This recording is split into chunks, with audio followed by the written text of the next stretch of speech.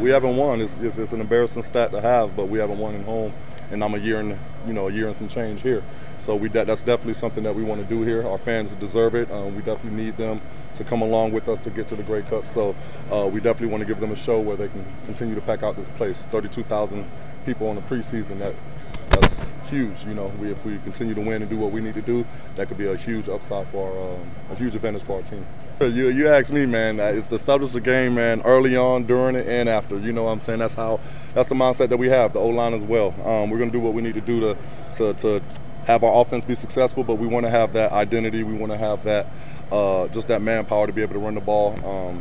Let everybody know we're going to run the ball and just not have nobody stop it. That's just the attitude that we're going along with it. I'm a running back, so I take definitely a lot of pride in it. So that's what we want to do. We couldn't do it last game as much. We got down. We got down on the scoreboard early, so we couldn't run the ball as much, and it made our offense one-dimensional. So we want to get out early where we could just establish the offense, establish the run game, and then open up the whole offense. I love it. That's the perfect scenario. Wet, that means we're running the ball. So that means we could put the ball in my hands, and I could take it upon myself to feel like we could put the offense on the back of the run game.